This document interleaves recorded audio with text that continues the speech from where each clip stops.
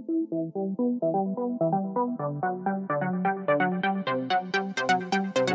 everybody, and welcome to the HTML All Things Podcast, episode 90, Taking Charge on Client Projects. I'm your host, Matt Lawrence, and I'm joined again by my co-host, Mike Karan. If you've been enjoying the podcast so far and you want to support us, there's a couple of ways that you could do that. You can review us on Apple Podcasts or on the podcast platform that you're listening to this on.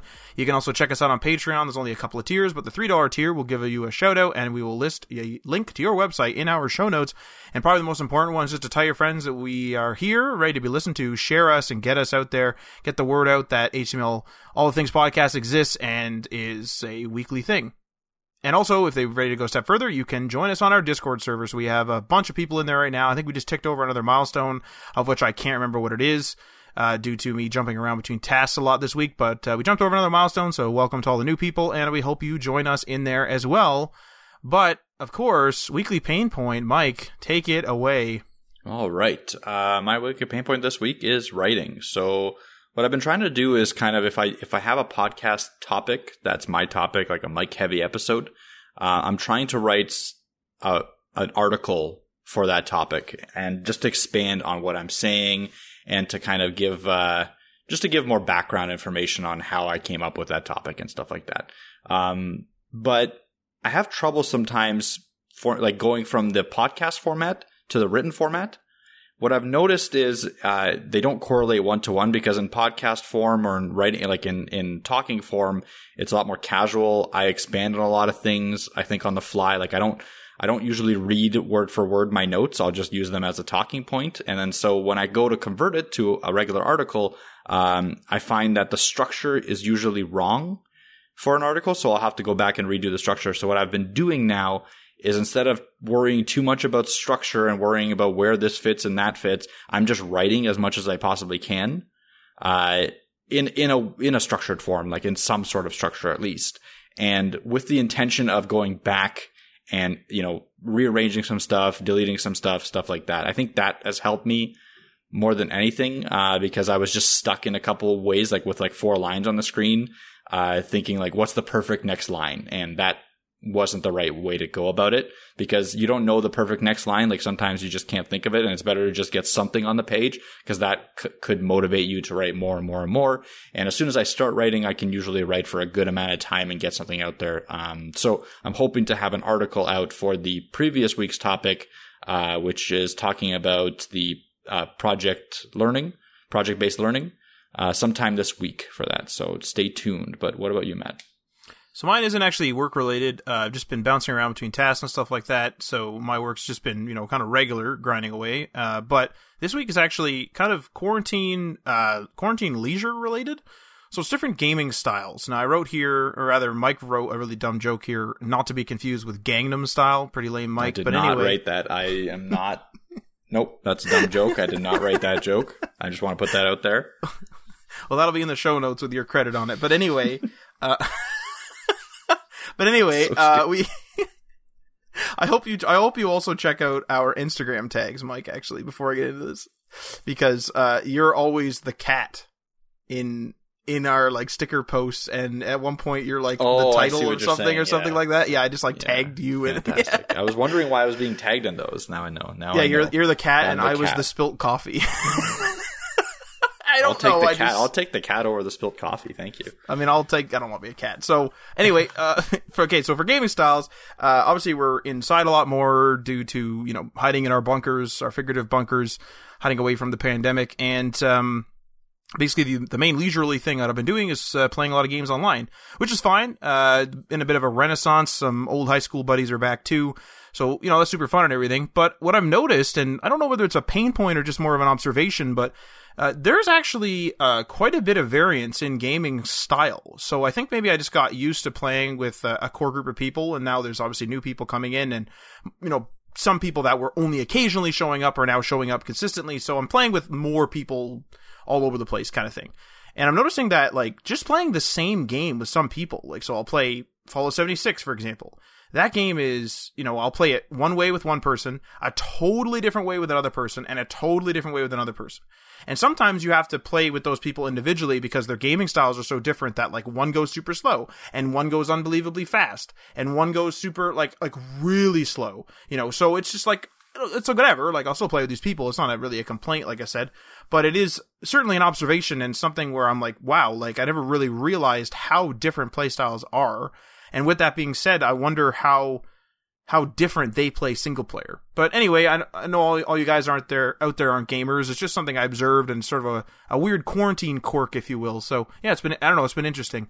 But it's a me heavy episode this week. I'm going to be talking about, of course, taking charge on client projects. Got a couple of segments here, 3 segments to be exact. First one is taking charge, ? Number 2 is going to be when to take charge. And apparently I put a question mark there, so I don't know why I did that. And then also tips and tricks after you've taken charge. And then, of course, we're going to be doing a web news, which will be sort of a theoretical sort of conversation on what post-COVID-19 life is going to be like, and just kind of talking about sort of the UX, if you will, of life after COVID. But anyway, I'm going to dive in here. Pretty big show notes this week, so make sure you go check those out as well, if I remember to put them up, because I have forgotten several times in the past. But anyway, let's go. So, taking charge, ? Sometimes when you take on a client project, you'll find yourself getting stuck over and over again. And this is due to a few reasons. So, sometimes you're waiting for answers on how things should be done. Sometimes you're explaining things to clients that aren't sure of the scale of their own project. And then, you're waiting on them, after you've given them an explanation as to the scale of the thing, you're waiting on them to then make the appropriate plans based on the new scale, or now they need to create new things, like a new logo or something. So you need to continue, or you need to wait to continue while they kind of absorb, like, whoa, this project's a lot bigger than I thought. Also, a lot of clients don't know where their job starts, and yours, or where the limits between the jobs are. So they don't know where their job ends and yours starts, or, vice versa. They don't know what their tasks are exactly. Some of the stuff is very obvious. Obviously, they came up with the name, the idea, but then they don't really know, like, do they make the logo? Do you? Like, what, they don't know where that border is. And normally these delays can happen, with a variety of clients, but they can happen with people that, they have an end goal. They have an end goal in mind. So what I mean by that is, it's a client who they came up with the idea and they came up with their sort of solution. So if they had an app idea, they obviously formulated the idea, and then slowly they envisioned in their own brain an end product, an end app. And they didn't fill that piece in, and they want you to fill it in. So this is where, where they don't know where the borders are between their job and yours, and this is why they don't understand the scale, because they just came up with the idea and came up with the end product as a result of those ideas. Another one is, they aren't picky about the journey. So if they're being kind of fluid with stuff like this, so for example, if someone is very, very picky, they will tell you what they want. I want the heading to be this size. I want it to be this font size. I want there to be serifs. I want there to be an app here. I want there to be a link here. I want there to be a color here. I want there to be a bright thing here. I want there to be no highlighting allowed here. They will tell you. If they are not picky, these delays can happen because they're kind of fluid. They don't really know, or they're one of those guys that'll say like, hey, can we try this? They want to be fluid with their idea. And whereas that's really great for creativity and that type of thing, it's not great for deadlines, as we've found. Also, they aren't, another type of client would be that they aren't versed in website creation or management, and therefore don't know the work involved. So it's sort of similar to them not knowing, that in-between piece. But if they're, really not into websites, they might think, and we've had a fair bit of clients believe this, that, websites are quite literally like Photoshop, where you drag and drop these pictures, you basically shape them into squares with little, resize boxes, and then that's it. Then you publish it, and that's it. And that's really not the case. Especially if they have something complex, like they want to pull from an API, or they need to do a calculation from certain types of data or something like that. They just think it's like, tell the computer to do the calculation for me and put the answer out, when you're like, well, I have to do the calculation and get it to do that. So they don't know. Another thing is if they're in a hurry, actually. So if they're trying to reach some sort of deadline that they can't push back for some reason.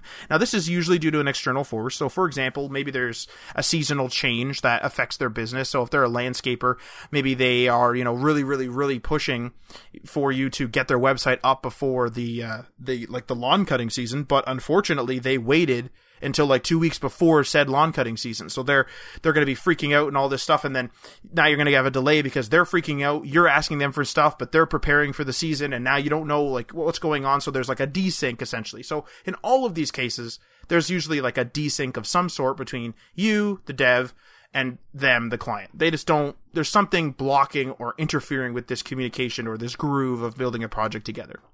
Now, all these points eventually lead to a project that has partial pieces all over the place with nothing actually complete. So like half a website here, a YouTube channel over there, a partial marketing plan with nothing implemented, some branding done, but nothing actually decided upon. So the colors aren't done, et cetera, et cetera.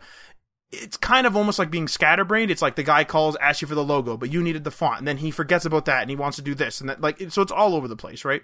This always happens. So these type of situations, in my opinion, require, okay, one of two options. So there's an A option and then there's a B option, and the B option is taking charge. So I'll dive into the A option first. A is you, as the developer or web dev in these examples, sit back and let things slowly get fed to you. And you slowly but surely work on the pieces of intel that you have, and you don't care about the deadline, like that external thing with the lawn cutting season or anything else. Basically, the client, you let the client steer the ship all the way through. The client will, slowly feed you stuff, you request stuff, but you don't really care. You just continue working on your other projects or whatever it is. And if the client's late giving you a logo, the client's late giving you a logo. That's basically how it works. These people that'll do this are normally very busy or whatever, and I'm going to get into that soon. But oftentimes you'll do this if you have, if you're doing everything kind of hourly. So you don't really care. You're just being charged per hour. You're not invested in the project yourself. You're just sort of like, hey, I need that logo. If they're not going to message you, if they're not going to send you that logo, you just don't worry about it. You go and work hourly for somebody else because time is money in this particular case. And again, I'm going to get into those cons and pros later. Also option B. So option B, taking charge, the one that we're going to be focusing on, obviously, in this episode is, so you have enough info to understand and complete the vast majority of the project, or at least at a high level. And so it's only small, minute details that are really keeping you back, things like colors or images or something that could easily be substituted. You can throw in an applicable stock image that can be changed out later, no big deal. Put in, red, and then they want blue later. You could do that. It's not like the biggest deal. So as a result, you take charge. You attack the problem head on, making the project yourself, using the client's information as needed, and of course, obviously requesting new info from them as needed, but you never stop until you run out of information to work on. You just keep going and going and going and chipping away at the project, completing those things, completing that YouTube channel, that website, that whatever it is. And basically, you'll be spinning up their entire project with a bunch of assumptions in mind. You're building out their project the way you would have if you were in their shoes, using your professional opinion is basically it. You choose the images, you choose the colors, the branding, fill in any of those holes, etc. That's basically it. Now, both options, A and B, are completely viable, and I typically personally lean toward option B, but there are pros and cons to both, so I'm going to jump into both of those. So we're going to jump into A first. This is the analysis of A and the pros and cons of A. So for option A, pros. If you're busy, with other work, and you don't have the time to constantly, talk to the client for stuff, ask the client for stuff, bother them for things like this, then this is the option you go with. This is the way to do it. If you don't have time to hold their hand through stuff, and at the end of the day, it's just that, it's their project, so therefore, it's their project, it's their problem kind of thing. So if you want to adopt that type of mentality, it's easier on you, it's better on you, that's it. This option, obviously, by what I just said, saves a ton of time on your behalf and essentially dumps it in the client's lap. But it's their project anyway. So as you can see, I don't really like this because it kind of seems like it's arrogant almost, but it is true. It's like, it's their project. They weren't prepared for it. So you can take the stance of, I'm going to help you. I'm not going to be a jerk to you, but I'm also not going to hold your hand. I'm not going to pull you through this unless maybe you're paid to do it or instructed to do it. It's their project. It's their problem. Now, you're also more of a consultant in this role, especially in the early stages of the project, because you're more or less going on calls and taking in what the client has. So maybe they did make a new logo, but because there's still major holes in what they're actually giving you, you'll accept that new logo, but then you'll be like, hey, we need to change that logo a little bit. We need to change the font, or hey, we need the slogan as well. So I can't act and put this logo in until I also have the slogan, stuff like that. So you're still kind of in that consulting phase. So if you're stronger at consulting, maybe this is the option for you as well. If you prefer to kind of talk at a high level to people more, this might be the option for you. Although at the end of the day, you're going to have to do that work anyway, so it doesn't really matter. But maybe you would have a certain staff member handle this part of the project if you go with A. Now, the cons of option A is unless your client is very fast or very focused on their project, you'll be stuck working on this project for months, if not years to come. That's just the way it is. Even when there's external things, maybe they'll push it back to the next lawn season in the landscaping example, for example, 2 lawn seasons, 3 lawn seasons. We've seen it. Things get pushed back, delayed, weighed upon, forgotten, etc., etc., etc.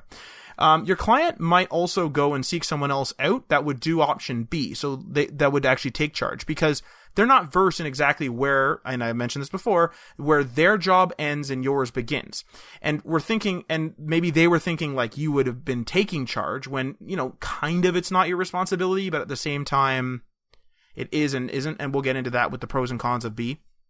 But they might think like, wow, this guy is like really not independent. He doesn't seem into the project. He just keeps telling me to do stuff. I'm going to go with somebody else that just kind of does it because they just want it done. They want to get that final product that they envisioned.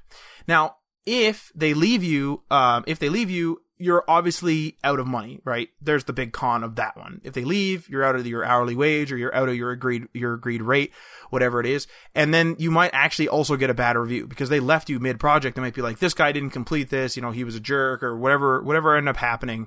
You might get a bad review out of it. So A is sort of like on paper where that's your obligation. Like your bare minimum obligation to me when it comes to a client is A. But I prefer B, which is kind of taking an additional step. And oftentimes a lot of additional steps, a lot of additional work, but usually ends up with a way better product and a way more happy customer and usually more money for you anyway. So I'm going to go through the analysis of B, which is taking charge. So if you take charge, the pros of it will be that the project will come to light one way or the other. You're going to work through it. You're going to finish it up. You're going to just get it done. And now, unless your client is extremely picky, generally if a lot of work has been poured into something, they'll be more lenient on their requirements in favor of saying like, oh, that's good enough. Like, it was supposed to be red, but it's a dark green, fair enough. Like whatever. Nobody, don't worry about it. And and that way it's just that feature is done. So a lot of clients will do that. And a lot of clients will also like that you took initiative, and will actually give you, will actually earn you rather some cred with them in case you make a mistake down the road if you're continuing working on the an ever growing project, or if you're late delivering something on the future. They'll always remember like, oh, this guy isn't lazy. This guy's not half-assing it. He did all this stuff for me. He's just late today because he was sick, or he's late today because it took a little longer than expected. But like, we know that he's dedicated. We know that he does his stuff. We know he's a good worker basically. Now, they know you're a hard worker now, and they know you're not lazy. So now they think you're independent as well. So when I say this, it sounds like I'm reiterating the last point, but what this actually means is that they're going to be probably leaving you alone. So for example, if you did a whole bunch of stuff, let's just say you're building an image gallery for them. I know that's a small thing, but let's just say it's a big project for some reason. You build a big image gallery, everything's great, and they didn't really give you that much stuff. So you grabbed all the stock photos, you chose the resolution, the light boxes, and all this stuff. You built this really nice image gallery for them online. That's all great. That's all done. Hooray. But then they're like, hey, can you add another row? And I realize that's probably easy, but let's just say it's going to take a long time. So now that other row, if they wanted it done in, 3 days and you took 4, they're probably, if they trust you and they realize that you're independent and you did all that work before, they're probably not going to bug you until like day 5 or 6. So you have a little bit of leniency. Not that you should take advantage of that, but if you actually needed that extra time, or you just forgot about something, or like whatever it was, or you had a bit of trouble with it, more or less, the client's going to leave you alone or not be like ticked off if they message you. They'll be like, hey, like, where is that? You'll be like, oh, sorry, this image was big and I had to compress it and it took a day, or, I know that's outrageous, but took a day. And then they'll be like, oh, okay, no problem. Because they know you're a hard worker, they know you're dedicated, and they know you're going to get your stuff done. And there's a reason why you didn't. So that's a pretty big pro in many developers' books, because you could actually sneak in a little bit of work on another person's project in there. Now, cons of taking charge are going to be that you have to invest, obviously, a lot of time. This can't be stressed enough. A lot of time and assumptions into this one. Now, some of those assumptions may be way off, and you'll have to end up redoing stuff, which will also take more time. And it's also possible that your client is extremely picky and won't be as easygoing, making you, redo even the most trivial of things to align to their vision. Changing the little colors, changing the little images, adding little borders or something, just ridiculous. Now this is a massive time waster. Like, I really want to state this like outright, that this is a massive time waster. Going back and redoing things, fixing things, it can be huge. And if they want a critical system fixed, it could take a long time because maybe you're changing how the API is called. Maybe you're changing, how the API works, whatever it is. Now, if you have, a team of people, so you're in an web agency and you assign them to this or pushed other work out of the way to do this thing and take initiative on it, you're also losing money on that too. You're paying that staff. You're now pushing another paid potentially guaranteed or quote unquote as guaranteed as it can get project out of the way. And now this project's like a big boondoggle basically. And it's a big disaster for you. So you gotta remember, time is money. So if you have a team, be conservative with this type of stuff. If you're sure the client's really going to like your assumptions and that type of thing, maybe go for it. But you have to kind of gauge the situation and decide, do I want to risk this? Like, do I really want to pull everybody off of, X project to work on this project when this guy doesn't answer much or something? And do you really want to risk it, right? There's always that risk there. You might also completely blow the client's budget. So you have to take that into regard as well. And if they're not answering, it's possible that they're having budget concerns and they're trying not to engage you to like lower the hours or something like that.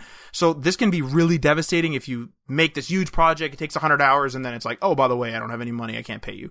So then it's like, oh, great. So like, I'm not going to give you this project now. Usually you're not going to like spin the site up for you, but I've already put that time in and I've already paid these people's wages. So like, that's a huge hit, especially if you're running a small business. Now, oh yeah, go ahead. I was going to say, yeah, I'm going to step in here, because this is a really good topic and I have quite a bit of experience with the taking charge aspect of it. In my opinion, like the type A or, the A version of this is almost never going to work well. I think you can find a couple clients that are very structured and very responsive, and it's possible, but majority of clients are going to need to have their hand held a little bit and are going to need you to take charge and provide them the product. Now, the ways that this can be alleviated are gathering requirements really well at the beginning of the project. If you want to do the take charge approach, that's great, but make sure that before you start the project, you have a good sit down with your client that's going to take some time, maybe an hour, maybe 2 hours, where you ask them all the questions that you think you're going to need to be asked, where you have a bunch of the structure laid out, where you, in your contract, again, you have the structure laid out for how much you're going to charge them, stuff like that. A lot of the negatives of the B, taking charge, can be alleviated, but it's never going to be 100%. You're always going to have that situation where you're going to have to guess and you're going to have to put your, what I like to say, best foot forward on like a feature or on a page or whatever. Like at some point you are going to have to decide something for your client, and that's okay, because in a client, in a, professional to client relationship, again, and I've said this a lot of times during the podcast, it's a relationship where you're working together to get to to the end goal of a project. You're not working for them, and they're not, hiring you and just using you as a slave. No, they're hiring you for your expertise, and it's okay for you to put your best foot forward in some cases, with the knowledge that you might have to go back and redo some stuff. So when I put my best foot forward, usually that means I'm going to be doing some structured content for them without much of a back. Like it's going to be kind of like something that looks nice, but doesn't have much connection to the back end, or doesn't have much connection to the structure of your code. You're not going to spend a lot of time, making it look pretty in the back, like the actual code of the project or the HTML or whatever. You just want to put something out there quickly, lowest effort possible, but put your point out there so that they can say, yes, I like that, or no, I don't like that, or yes, I like that, let's change A, B, and C, and it's easy for you to make those changes. It's not fully embedded into your code infrastructure yet, stuff like that. That's how I approach a lot of my taking charge initiatives. I always try to give the client the best possible idea that I can, without, leveraging myself too much and putting myself in a situation where I have to go and rewrite the entire thing completely from scratch, and it's going to take me hours and hours and hours, and I'll have to build the client even more because of that. So that's kind of the thought process I have in mind. I've worked with smaller and larger clients. They all need to have their hand held. It's unfortunate in the industry, but it's also an opportunity for you to show how independent you are, like Matt was saying, and that independence can really help you in the future, where a client can come to you with trust already and give you a task that they do want you to take charge in. So they can say like, okay, you know what? I need to get my business online somehow. I need to, in this COVID times, I need to be able to sell my product online. I have no idea how to do that. I don't have any experience in that. I need you to take charge on this assignment.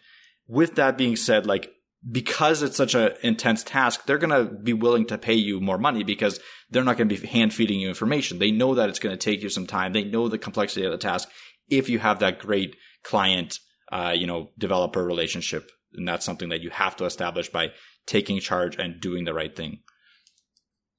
Yeah, that's a really good, I really like the part about when you don't make it look amazing. Like, certainly, we've had a project recently that, obviously this would spark the idea, where we had to take charge in it, and it got to the point where, I realized that the customers, my customers' customers, weren't going to see the messy back-end stuff. So I'm going back now, and I'm cleaning up some stuff just because I know it's going to be a pain to change. But we, reached the deadline because I quickly and rapidly spun up the bare minimum. And now there's some UX problems and stuff like that, which I'm going to fix.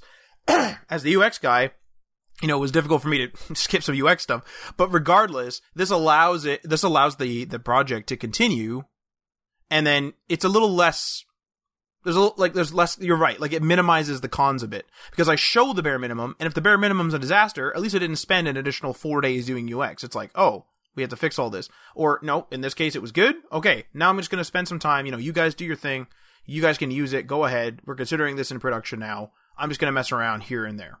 And that's it, so. So now, I guess, moving on to segment number 2, which is when to take charge. I don't know why I put a question mark here, but when to take charge? But anyway... Actually, real brief aside, we were talking about how there's some noises that you can't do quietly. So for example, you can't do Mario's Wahoo quietly. Like, Wahoo! You can't do that. Pretty good, actually.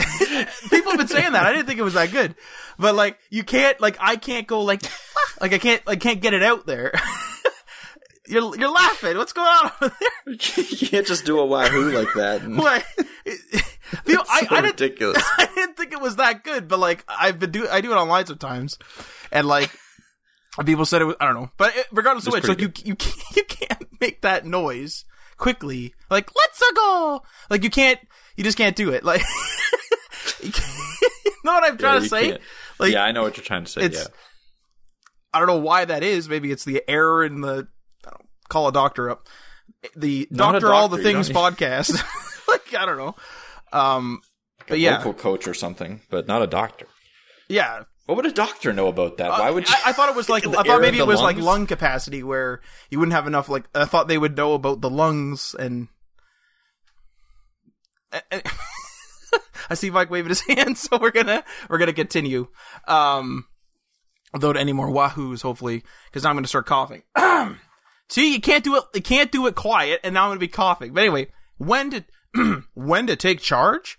It can be very difficult to choose whether or not to take charge in a project because of the risks involved of losing a ton of time and money for someone else's project without their know-how.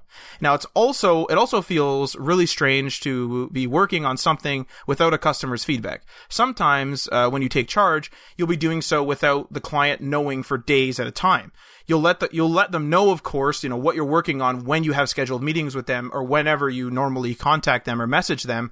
But at the end of the day, you might only hear from a client, depending on their busyness level, once a week. And they might think that you're sitting idle when in fact you're actually, really, really working on a bunch of stuff, throughout the whole week. And they might not know how much time investment you're really putting in there. So that's where the risk comes in. Now, deciding, to take charge comes down to a few things. And I've basically, broken it down into 3 or 4 questions here, or 3 or 4 statements rather, with some explanations. So the first statement is, how much time/money do you already have invested in the project? So if you are already too far in to quit now, and we've all been there, and are just sick of the delays, sometimes you're just like, the heck with this, we can't quit, we're not going to stop this, they're not going to be able to pay us unless we finish this project and they get paid, so we're just going to do this. Whether we get paid for the last half or whatever it is, or, whatever, that's it. We're doing this, we're getting this done. And it's just sort of like that's it, we're doing this. that decision can be really hard to come by because you also don't know what the scale of it's going to be after the fact. But at the same time, sometimes it's just like, we might take a loss on this. Let's just go. Let's just get this done because we don't want the bad review or whatever, or we don't want to just have a dead project, or we don't want to, we know we're going to work with this guy in the future type of thing. Next question or statement is going to be, are you passionate about the project? So money isn't everything. I know I mentioned money and time is money a few times already, but if the project is something that you're really passionate about, or if it's some sort of cause that you believe in, then it's up to you, but it might be worth doing even if the budget doesn't make sense. Now, again, I've already stated a couple times, but this is 100% up to your discretion. If you're like super into games and like video games, and it's a video game website that just like the scale just blew up and it's just crazy, but you don't really have anything else going on, and you really want to see this project come to fruition because maybe you want to use that site in the future, then, by all means, like there's nothing saying that you have to be strict on the money. You don't have to be 100% capitalist all the time. If you can afford to do it and maybe even extract value another way, like a portfolio item or a good testimonial or a good referral or something like that, there's other ways to get money out of it. And it might just be, you might just satisfy your own, like passion for doing that project. You might really like that project and you might really want to see it done. Third statement here is going to be the budget makes sense. So maybe you have another project coming down the pipe and you need this first one out of the way. And you know that this project, okay, the one that you need out of the way, the one that you need out of the way, that it has the budget to accommodate you just going ham. And so you're just like, that's it. We're just going to go into this. They have the money to cover this, if not like all the way, most of the way at least. Let's just get this done. I don't want to wait for this guy to email me back. We have to get this done because next week we have, Bill calling us and we have to do something for him or whoever. So this one's obviously up to your situation and your web agency or wherever you're working. But this one's very important. If they have the money, you might as well just use it kind of thing. Last one here. The client seems receptive and accepting. So if you've worked with this client for a while or know them good enough and you think they'll appreciate the hard work that you'll put in by just getting the project done to the best of your ability, doing those assumptions and everything else, and using your professional opinion so you justify things, which I'm going to get into in a little bit, then it might be just time to take charge. It can be really hard for you to read clients sometimes, especially if you're new to them, if you've only worked with them once or maybe this is the first time. But if you read them right and like, hey, this guy is busy, that's why he's not getting back to me with the logo. I'm just going to put a placeholder logo and placeholder images. Let's just get this done. If you think he's going to appreciate that when he like sits down on Friday once he's done his day job and be like, damn, you guys did a lot of work this week. Like, thank you. I didn't have time this week to message you back. If you think he's going to be like that, then maybe it's time just to take charge and be like, let's just get this done. You're getting cred with the client, you're getting cred for yourself. You're finishing a major portion of the project, and it's worth it at the end of the day because now that client's going to come back to you or refer to you or give you a good testimonial, etc. It might just be worth it in that case. I think the last point there is the best one, and I think that's the one that you probably are going to have most often. You're most often hopefully going to find a client that is trusting and believes in your expertise, and that's why he's hiring you. And in that case, you taking charge and, again, putting your best foot forward and showing your client something that they themselves wouldn't be able to tell you. Because a lot of the time, one thing that I want to point out is if you have a client that's extremely hands-on and wants to control every aspect of the project, but is not technical and is not web savvy and design savvy and UX savvy, you're going to get a really bad product 90% of the time, because they're going to throw a lot of things at you that don't make sense in a web development perspective and a web design perspective, just because they think it looks cool, or, like they might be of the, notion that you have to have like a flashing header or something because it draws people's attention in. They might have the notion that you constantly have to have pop-ups telling people what to do on your site, where obviously that's not the greatest UX. You're going to lose people. So there's a lot of times where you're going to have to handhold a client and tell them their ideas are bad or their ideas won't work. Like, say it nicely, because it's not their expertise. Like, right? It's not up to them to do this. They're hiring you for a reason. You're the professional in this situation. You have to take the onus on yourself to give them the best product that they can get for the money that they're paying you. Again, one little thing that I want to point out is, like, before cars were invented, people were asked what they wanted, and they said a faster horse. Like, they don't know what they want. People don't know what they want. That's all I'm trying to say. So you're going to have to show them what works best. Now, Will that work every time? No. The client might say, no, I don't like this, and you might have to redo it. But that's why, again, we were talking about doing the lowest effort possible way of showing them so that you're not spending, 10 hours or 20 hours to do a thing that the client hasn't approved. Show them in a wireframe, show them in a high fidelity design in Photoshop, show them in some way before you actually build it out, or show them in a quick, very quick and dirty example of a library that you found or something that you can implement in 10, 20 minutes to an hour so that you're not risking your time too much. But yeah, I think that last point there, the client is receptive and accepting of your advice. That's where you have to take charge. And that actually transitions really well into the next thing, because you actually touched on a couple of points that we'll be talking about in segment 3. So I'll just jump right in. I think segment 3 is going to be tips and tricks after you've taken charge. I'm surprised there's no question mark after the end of that one. First tip, I guess, first tip and trick is we need a better way actually to say tips and tricks. We need a marketing term. You know what I mean? We're bad at marketing terms. What? We're bad at marketing. I know, terms. but you know how we're just following. You know what I mean? Because we can't invent it and be like, well, didn't everyone know that tic tac just meant tips and trick? Tic tac, polywag. Give your dog a bone. That's our marketing term now. You literally stopped me. I don't even remember what I was going to say. Okay. Yep. Your tip tac apparently, not to be confused with tic tacs. That's actually possible confusion at that time. The mint, not the mint. It's a tip tac. Watch, that's going to be something horrible. That's going to be someone we're saying something totally horrible. We're always saying something totally horrible. But anyway, I'm sure of it. You're ready for some tip tacs. We're offending someone in every single way in every word that we say. So I guess that's true. I've accepted it. All right. First one is going to be, if a client is puzzled by one of your decisions, really don't, and Mike touched on this, do not hesitate to explain yourself at length, okay? Because they might change their minds to align with your vision since you're the professional. So be confident in your answer and reasoning. So obviously, if you're hesitating and stuff, they're going to think oh, you're just making up excuses to not do an additional change. And if you're confident, for example, in this most recent project we did, I basically, had done a few changes, and it was why would you do that? And so I went through the UX of it, where I said, okay, imagine I'm this person, I'm a customer, I go and I log in, I do this, I do that, I do this, now I'm confused. So I have to have this step to make that confusion go away. And then it's just oh, okay, makes sense, whatever. You're the professional, obviously. You have to explain yourself, there's a reason why they're hiring you to do it. They don't know. So that's the first one. The second one is, don't be scared to tell the client how long something took. Don't complain or brag about it, but letting them know the amount of time you've invested occasionally in meetings and such, wherever you think is appropriate, buys you some cred in case you need to take time off for something, to work on another project, or you're sick or something like that. It also lets them know, and I've already mentioned this before, is it also lets them know not to spam you over and over, asking if something is done. They now know, hey, he spent 12 hours spinning this thing up. We didn't even ask him to, but it was needed. So, let's not bug him today. He was supposed to be on holiday yesterday, so maybe he's just a little slow getting back into it.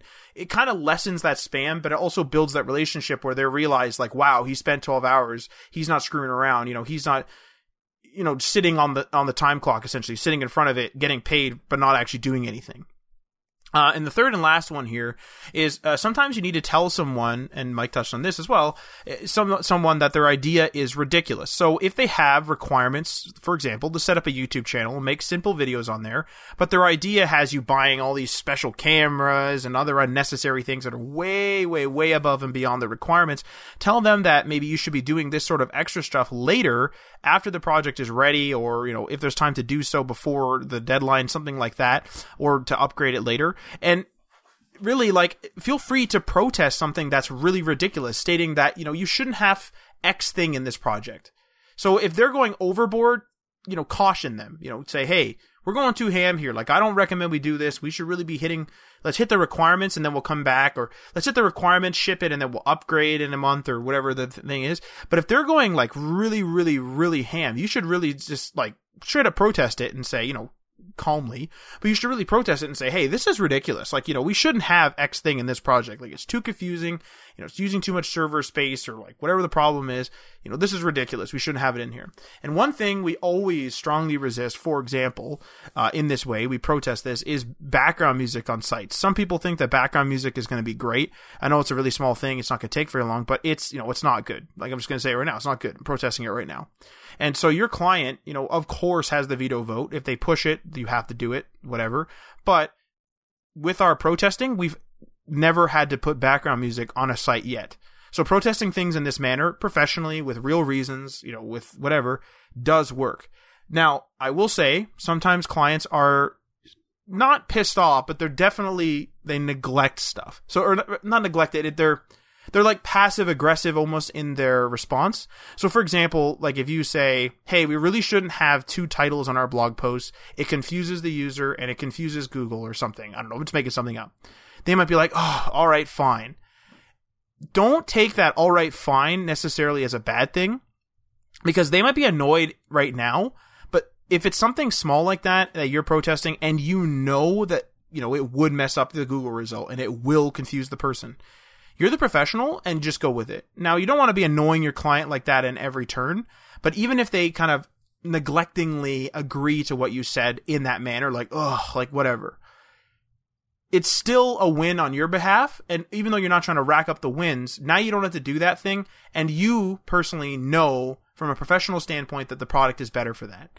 It's a give and take though. Of course, some stuff like they're not going to give in, or they really want it even though it's ridiculous because that's part of their brand or something. So you have to give in on some of those items, but some stuff, if it's just technically impossible or just doesn't make any sense, you have to say, no, this isn't going to work. Like we can maybe look at ways to make something like it work, but this is not going to work the way you think it does. Like let's just, like, we're not doing it. Like, like that's it. We're not doing this type of thing. So a couple times, just to add to it, a couple times we've had situations where the client was fighting back with us on some stuff. And what helped us was showing them their competitor sites and being like, listen, they don't have background music, or they don't have flashing banners, or they don't have, a million scrolling banners. Like Matt said, explain to them why you made a decision against what they said. Usually that'll work, and if not, then you might have to resort to the fact that you have to show them what their competitors are doing, or what other really good sites are doing, because you can see their statistics and you can show them the statistics. Listen, this site's doing really well in your industry. Look at how many people are going to it. It has some really good design principles. Let's combine those with some of your ideas and my ideas, and we'll make a good site. So clients are pretty receptive of that. The other thing is, just to help with all of your communication, is try to have scheduled meetings as much as you can. So instead of having random meetings all the time, clients tend to blow those off a lot, or just, forget about you for a while. If you have a scheduled meeting on Tuesday, yes, the client can blow that off, but usually if they blow it off one week, they'll at least show up the next week or something like that, because they'll feel bad because you have a scheduled meeting. When you're in this design process, when you're in this changing process and you're taking charge and you're doing things on your own ad hoc, it's important to be able to communicate what you're doing to your client so that you're not doing things for no reason. Just to alleviate your own time wasted and your client's time wasted, and so that you can meet your deadlines. Yeah, everything in this sort of respect, this whole topic of taking charge is definitely like a game. Like, you definitely need to read your clients. You need to know your own budget. Like, everything's a game. It's give and take everywhere. But if you and the client's the winner, if they get a nice project done and then you get a nice paycheck done, at the end of the day, that's all anyone really wants. And so you really need to sort of play that game, and you need to gauge those pros, those cons, and that type of thing. Just sort of my capstone to this before we jump into our web news. Okay. I think with that capstone, let's jump into web news. Web news, we're going to be talking about what life is going to be like short-term post-COVID. So some things I want to talk about is like, how will businesses adapt to post-COVID world, and what will be our new normal because of that. In terms of web development, one thing that I do want to discuss is I think e-commerce will see a huge rise. Like, it's already seeing a huge rise, but then I think it's going to be even more as businesses realize that, wait, what happens if this happens again and I don't have a plan in place? Like, what happens if all the businesses shut down and my entire income is gone? So they're going to start thinking about, how do they get their business online? How do they do more online? Maybe they're going to start thinking outside the box and seeing what they can do to supplement their income. So the web development industry is going to see an uptick from this, in my opinion. So I think everyone should be brushing up on their skills, getting ready to go and trying to find their client base. I think it is a good time to do that because, again, we don't know when this is going to end. We don't know if this is ever going to happen again. We don't know how companies are going to react to it after everything goes back to normal in however much time that's going to be. I don't want to give a time estimate because I have no idea. So on the businesses front, a particularly curious one of mine, because I do a lot of travel, is how will airlines adapt? How are hotels and resorts going to adapt short term? And will a service like Airbnb survive? Because there's just so many question marks there. I think I'll pass it off to you, Matt, here without throwing too much more at you because I have other questions, but we can kind of discuss them after you've... Well, the one thing, and we had talked about this before, is I think there's 2 stages to this post-COVID-19 thing. There's a post-lockdown, I would say. Now, this depends on your jurisdiction. This depends on how your area was hit by it. But hypothetically, if you get through, like I'm talking about in Ontario, Canada, that's where we're from. In Ontario, Canada, if we get through this first wave, chances are, and nothing's set in stone, chances are we'll be, sort of quote unquote let out. The lockdown will be lifted, maybe not completely, but, restrictions will be lifted. All or more workplaces will be allowed to go in. It won't just be essential services and that type of thing. So the economy essentially will be open with some restrictions. Now, the reason why there's 2 stages to this is sort of stage 1 to me, because there's no current effective treatment that I'm aware of, and there's no vaccination to this thing that is, publicly available. So as a result, if I got COVID, went out and, did stuff, I'm spreading that still. So like the actual spreading is a concern. Now, I think there's a second stage, which is when we no longer care. The no longer care is when we either get a vaccination, so we really don't care. That's essentially the end of the day. We really don't care about getting sick, And then the second one would be, or like, it's still the second phase, but the second solution would be medicine. So it's like, COVID is something we can all get, but there's this medicine that makes it so it's not deadly. So it's like, you go to the hospital, you go to your doctor, they probably streamline it. You go to your doctor, oh, you have COVID. Here's these pills. Okay. Moving on with your life. That's like phase 1. Phase 1 is when COVID's still a threat, but the lockdown has been lifted or eased.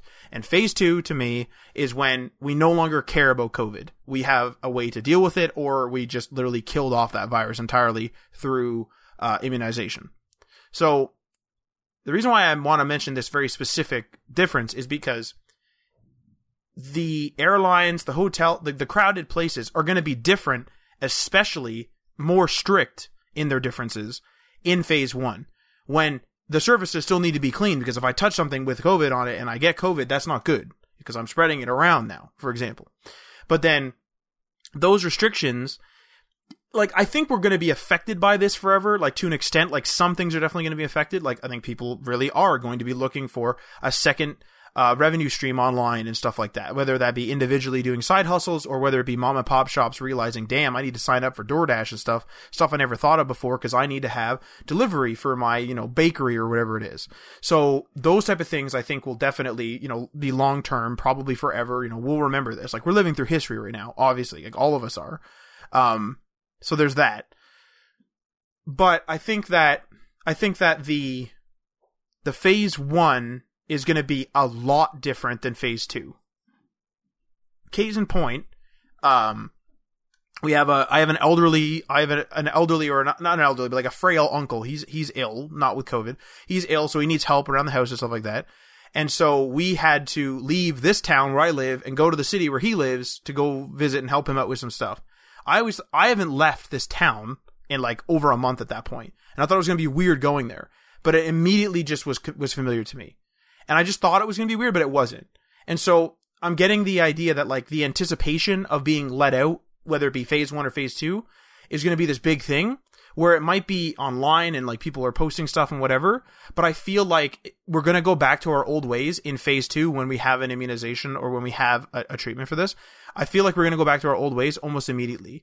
I would think that maybe phase 2 would be really weird, like even if we had the inoculation and stuff, if we had, or the immunization, if we had been in lockdown for 5 years, if the death rate was something crazy like 50%, if like everyone was affected, the world's all screwed up, but luckily we're not that way. Now, a lot of that's due to the fact that a lot of stuff's online now, so a lot of stuff can still keep running, which is nice. Like you can order like, you still order like spoons online, you know what I mean? Like how luxury is that? So like luxury things are still running and it's still working. That's the type of thing I mean. And people are still able to communicate and stuff. But could you imagine this happening even as soon as 1990? No. In 1990, it'd be like, I've always thought about that. Like 4 people have internet. Like maybe, Everyone would just be reading books and watching TV, I guess. You would have to get the newspaper to learn what to do. Like the government wouldn't be able to, at a moment's notice, go online and tell you, what's going on. It would TV still existed. But you would have to specifically not have fallen asleep at 6.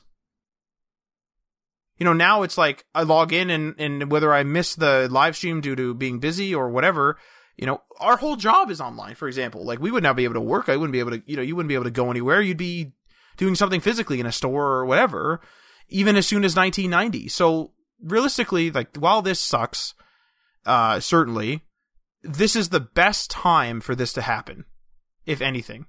It would be way frickin' better if it didn't happen, but this is the best time for it to happen. Because I'm still, all my, leisurely stuff for the most part is still happening. For the most part. Like we're looking at ways to go see quote unquote virtual movies together in like a virtual movie theater app. Like it's literally to that extent. Like we're talking about VR here in the home with a cell phone, whereas in 1990 it was like, what the hell is an email? That was when those what do you call those documentaries would come on TV. It'd be like electronic mail, the thing that's going to be killing the newspaper is coming. Like that's back then where it was like, what the hell is electronic mail? I'll never use electronic mail. That was those days, and that wasn't that long ago. Yeah. I think a lot, I think about that a lot, about how if this would happen at a different time, it would have been really, really bad. And I do appreciate the fact that it happened now over that time. And I completely agree with you that in phase 2, things are going to go back to essentially normal, like almost completely the same as they were before. I just think that because it's going to take us a little while to get to phase 2, that intermediary phase is going to be a significant change in people's lives, and it's worth talking about. That's why. I don't think, if phase 2 were to happen 3 months from now, I don't think that would be an issue. And we wouldn't talk, there wouldn't be a phase, you know what I mean? Like if we knew that phase 2 was going to come in 3 months, like the vaccine was going to be available and everyone would get it, it wouldn't be an issue. There wouldn't be a phase 2. People would just adapt in different ways. But because we think that it's going to take maybe a year, maybe more. Yeah. I mean, there's even some theoretical thoughts that it'll never happen, like we'll never get vaccinated. But regardless, it'll probably happen. There will probably be a way to. I mean, admittedly, we lucked out. If it never happens, we lucked out in the aspect that the kill count is under 10%. Or the kill like percentage. The way, like if you get this thing, there's less than 10%. I think it's around 3-ish % that it's going to be lethal to you. So there's a 97%. At my last check, I don't check the news every day, but there's a 97%-ish chance that you will make it through this thing. If it was like 50-50 for everyone of all ages, well, yeah, it would be like that's what I mean. Is like we lucked out in that regard. Like, damn. Yeah, there's some good to take out of this. I completely agree with you there. The other aspect of that is like when we do get through this and we are in that second phase of like just everything's open, I think that there will be differences in how we approach health. Oh yeah. I think that the health industry will boom. Like after World War II, we saw a boom of the military. Like during World War II, we saw a boom of the military complex that kept going and rapidly expanding at a ridiculous rate where like America is spending trillions of dollars a year on military. Like world's police, literally. I think we're going to see that to a smaller extent, obviously, with the health industry after this, because this it isn't like, not to sound like, pessimistic or whatever. It isn't because we're trying to save people, because the people higher up, the CEOs of companies, the corporations, they don't care about people. Like, let's be serious. Let's be honest with ourselves. They don't. They care about money. And a lot of these companies, they saw their stocks fall significantly. So they're going to invest as much money as they think is worth it for them to mitigate that risk, 10, 20 years, 30 years in the future. That's a pretty good one. I never really thought of that. Is like, yeah, they're going to be investing now there's heavily. money on the line. A lot of money. Yeah. That's all that matters, right? Like, to these companies, that's all that matters. And there's a lot of money. Like, companies are going to go bankrupt because of this, etc. So people are going to try to mitigate it. And that's going to give a big industry health boom, in my opinion. There's going to be a lot of preventive medicine stuff being done. There's going to be a lot of work to be done with the, face masks, gloves, like PPE is going to be expanded. Those stockpiles are going to be kept a little bit in better condition and not rotting like they were before this. I don't believe that. You don't believe that they're rotting? I don't believe that we're going to prepare better. I think we're going to prepare I feel like better. we're going to do it for about a year, and then it's going to be like, I'm optimistic in the sense that I think companies, again, some companies think really long term, like, 50, 100 years down the line. Yeah. And when they average the cost of not preparing with preparing, like, as soon as they factor the cost of this happening again in a 200-year period, they're going to put money into it. That's how I think. You might be right, because I remember they were saying, and I listened to this on Joe Rogan, but they were saying that the one guest was saying that they were working on a SARS vaccination. And then we as humans killed SARS, right? Yes. So the interest in the vaccination research went away. Now, what they were saying is like, if we had continued that, it's possible that vaccination could have helped or inoculated us. I think that's the right word. Immunized us. I don't know. Made us immune to, all coronaviruses or, COVID. Yes. It's possible. Like, we don't know. Like, it's research. Like, we don't know. Or helped us in some way. Like, it could have been like the flu shot where they guessed the flu virus, but if the influenza is different, even though you've had, influenza A shot and you got influenza B is lessened by your immunization to influenza A. Like, it helps. So maybe it just makes it not like deadly or something. Like, we don't know. We don't know. Yeah. So I think, exactly. So I think that would have happened probably if SARS was a more contagious disease. COVID might have been a lesser thing or even a non-issue, essentially. But it didn't. And we're lucky that it wasn't SARS that became it, because it was more deadly. Yes, very lucky. Like, there's some aspects of this where we got really or lucky, MERS. A lot of it is bad. Like, it's still a pretty bad disease. Like, I've heard some really. It's weird that it affects people so differently, because I've heard people like, I had a cough and I was sick for a little while, but I was fine for the most part. I've heard people of the stage that they were, in bed for 2 weeks. They didn't go to the hospital, but they were in bed for 2 weeks with like severe flu-like symptoms and wheezing. They could still breathe and stuff, but they were like, it was bad. Then I've heard the cases of people going to the hospital and being on the machines, the ventilators in the ICU, right? So liver damage, I've heard of today. People, apparently some people had liver damage. There's like other long-term effects on your lungs as well, apparently. People that had it and barely felt it have been going in to get testing and they're being found to have permanent damage on their lungs. Great. So that's why this thing is bad. Like, this is not like a flu. This is not a flu. Like, that's not a correct analysis of this disease. It is worse in multiple different ways. And we have to fight it. And that's why we're doing the social distancing thing, and it's working.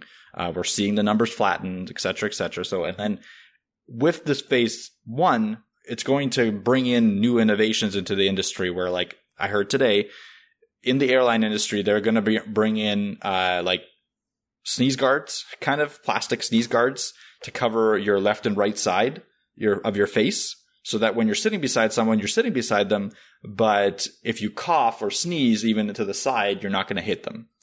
Because a big thing that's appreciated, even if it's just for colds. Like, good Lord. Exactly. It would be appreciated for a lot of things. But like for this especially, because a lot of this is contact, right? Like, it's if you get sneezed on or you get coughed on, you have a very high chance of getting the disease if the person is getting the virus, if the person is sick with it, right? Whereas if you're in the vicinity of someone and they're just breathing, it's a lesser chance. There's still a chance, So it's still risky in my opinion, right? But you're lowering the risk. You're trying to lower it. You're trying to make people more comfortable to actually use your products. Because in the end of the day, again, they're just trying to get their clients back so that they can continue to work through this, so that they can stay open until phase 2, where they can just continue to work as usual and go on with their lives. They need to bridge this gap, the scary gap that everyone is going to be frightened of to go outside. Like, I think everything is still going to suffer. Like, you're still going to think twice about going to the mall. Oh, yeah. If you don't have a vaccination, you're still going to think twice about going out to eat if you can still order in, right? Like, but those type of things, though, the thing is I was talking to my girlfriend about this, is the weird part might not be the fact that I'm going to be physically scared to enter a restaurant. It might be the fact that the comfort zone is different. So I'm now more comfortable ordering something for delivery or pickup. So now those industries might boom because it's just it's just the comfort zone thing. Like the gym, you have gym mentioned. Yeah, I have gym here, yeah. Like one of the things is, like, some people are just not going to go back to the gym. Some people might just do home workouts. If they liked their home workout that they started doing at home, then they might, they might just stick with it. They might be like, the heck with this. I might as well not get colds and flus. Like, I might as well try to avoid regular colds and flus in the future, COVID related or not, because I'm just going to work out at home. And then I don't have to drive there. I don't have to walk there. There's no like delay of me working out. I get up. That's it. I'm working out. You're absolutely right. And there's some people that are going to be, but there's some people that like that experience of going somewhere to work out and then, doing the sauna or the shower or whatever. Like, but you're 100% right in that it's going to take some people out of it, because some people are more comfortable working out at home, but they never tried it. They never thought it was an idea. And now they've been forced to try it. They've been forced to try all these new things like working from home. Some people hate it. Some people are going to love it. Yeah. Some companies hate it. Some companies are going to be like, wow, we saved a ton of money working from home. Let's just stay working from home. So it's going to change the industry, like a lot of different industries in a lot of different ways. Whether it's a big change, a small change, I don't know. But in the end, it will be a slightly different world, even in phase 2. I think that you're right, though. Once we do have a vaccination, you're going to have that confidence to go out and do the things that you wanted to do anyway. Do you know what they're going to do with that, though? Is they're going to put and this is actually from the movie Contagion, but this is probably what's going to happen, is when they give you this is a major spoiler for that movie, but I mean, it's an old movie with Matt Damon. Let's all calm down. Pretty good movie, though. They give you like a bracelet when they got rid of their flu or whatever illness it was. It's been years since I've seen it now, but like whatever, they gave you this big blue bracelet. And so humans are naturally materialistic, but that's almost like a shield to you. So if like you get your shot, if it's a shot for your immunization, they're going to give you this bracelet, and now you're not scared of anything anymore. That's actually what's going to happen. Because I would be like, fuck, I don't know about this. But you give this blue thing, you're literally going to look at your blue like wristband and be like, oh, I'm good. Like, that's actually what's going to happen. Yeah, it's going to be something like that, and it's going to be same thing. But the other thing is, it's going to happen earlier than that, where people that have already had the COVID in phase 2 or phase 1 even, they're going to probably get some sort of, they're going to be allowed to work again. They're going to be the ones that are going back to work first. Yeah. Yep. With all the other people that have already gotten it. Assuming that you are naturally immune after you've recovered naturally. You get it. Yeah, assuming that's the case. Yeah, the studies are being done right now, so there's no guarantee. But in most cases, in most diseases and most viruses, you are somewhat immune or mostly immune after you go through a disease. Right. Like there's different stages of it. Like flu is less so. Flu mutates really quickly. But from what I've heard, the scientific studies that I've read, this one doesn't act like the flu. It's a little bit slower. It doesn't mutate as fast. So it's more in the lines of it might not be in the lines of chickenpox where you get it once and you're immune forever. But it might be in the lines of something in between that. We don't know yet. So that's something that we have to figure out. But in my opinion, from what I've been reading, you do get some immunity. Everyone gets that immunity differently, but you do get some immunity, so it will have that effect for the most part. So they will allow people that had it or have had it and were asymptomatic or whatever to go back to work. We need to do more testing, in my opinion. So there needs to be more tests and stuff like that being done so that we can determine that. But I think that's all coming soon. I hope. I would say that the social interaction is going to be weird. Like I was talking actually on my other podcast about this, and I'm going to be less afraid to go to see people I know because first off, I know that they've been socially distancing, but because I just know them. So it's like, well, I'm not going to like avoid social contact forever, but I'm going to be more hesitant to go to something that's crowded. Like even if the movie theater opens up, I'm going to be hesitant to go to the movie theater. I think I might still go, but I'm still going to have a thought like that, a thought that was never there before. And in some cases, movie theater or not, it could be something else. That thought will stop me. Like I'd be like, I could eat in the Wendy's, or I could get takeout. Takeout it is. You know, that thought is going to be there. Yeah. My wife has always had that thought in like crowded movie theaters. Like as soon as she's in a crowded movie theater, she has this, like she's like worried about getting sick. Oh, geez. Even before all this. Means a lot of people. I never thought anything of it, but like she has a point. You're in a confined place with a bunch of kids. Like if you're in like a kid movie or a Marvel movie or something like that, yeah. and kids constantly are sick, everyone's sick, like people sick around you. So there's a good chance that you could get sick, or you could get, you have your immune system having to fight. It doesn't happen every time, obviously, but it's possible. And conventions, like I go to Fan Expo every year, and Fan Expo is like wall to wall. Like I'm not kidding you, like wall to wall people. When I say that, I mean you're literally pretty much bumping up against everybody. There are so many people in that place. It's just chaos, and in terms of people, and like that. Like, let's say we get let's just somehow say we're going to get back to normal before Fan Expo happens. I wouldn't be surprised if the attendance is down a fair bit because of this. Like, even with that blue shield thing, like I said, little ribbon thing on or like a little bracelet on your wrist, some people are going to be like, hell no. Like, we're not going to to a crowded place. Which is crazy, yeah. But I think that's right. I think that's what's going to happen. Because the nerd flu was real. That's what we called it. If you got sick after going to Fan Expo, because there's so many friggin' people, it was called the nerd flu. That's what we called it. I don't know. It's going to be an interesting world. We'll be following along with it. Probably updating everyone on the podcast what we think, because that's what we've been doing so far. Yeah. I mean, we're all in this together. Tuned. Everyone. Yeah, we're all in this, exactly. It's all new to everyone, literally, which is a once in, it's a historic moment. Like Matt was saying, this is definitely going to be remembered in history for probably a very long time. It's like the whole Spanish flu, all that stuff, SARS, all that. I mean, SARS probably won't be remembered for very long. I think it's already history's proven that it's already been forgotten because all the PPE was dying. Right. But I think this will be a big change. MERS is a big one too. Not as big as COVID just due to the spread, but MERS is bad too. Yeah. So, I think that's it though. I don't know if you have anything else to add, Matt. No, I think that's it really. Let's run up the old conclusion. The old status update. But anyway, thank you for listening, and make sure you don't miss an episode by subscribing on the platform of your choice. You can follow us on those socials via @HTML All the Things. That's on Facebook and Instagram. You can also follow us on Twitter via @HTML Everything. We're on Medium and we're on GitHub. And remember, also on Patreon. That's patreon.com/HTML All the Things. Check out those tiers and give that a go. And many thanks to our $3 tier patrons. Sean from RabbitWorks JavaScript. Find him at youtube.com/RabbitWorks JavaScript. Garrick from Local Path Computing and Web Design. Find him at localpathcomputing.com. Craig, a.k.a. Cosworth. Ryan Gatchell from Blue Black Digital. Find him at blueblackdigital.com. Chris from Selfmade Web Designer, find him at selfmadewebdesigner.com. Tim from The Web Hacker, find him at thewebhacker.com. And DL Ford from dlford.io. Feel free to leave a comment or a review on the platform you're listening to this on. And we are signing off.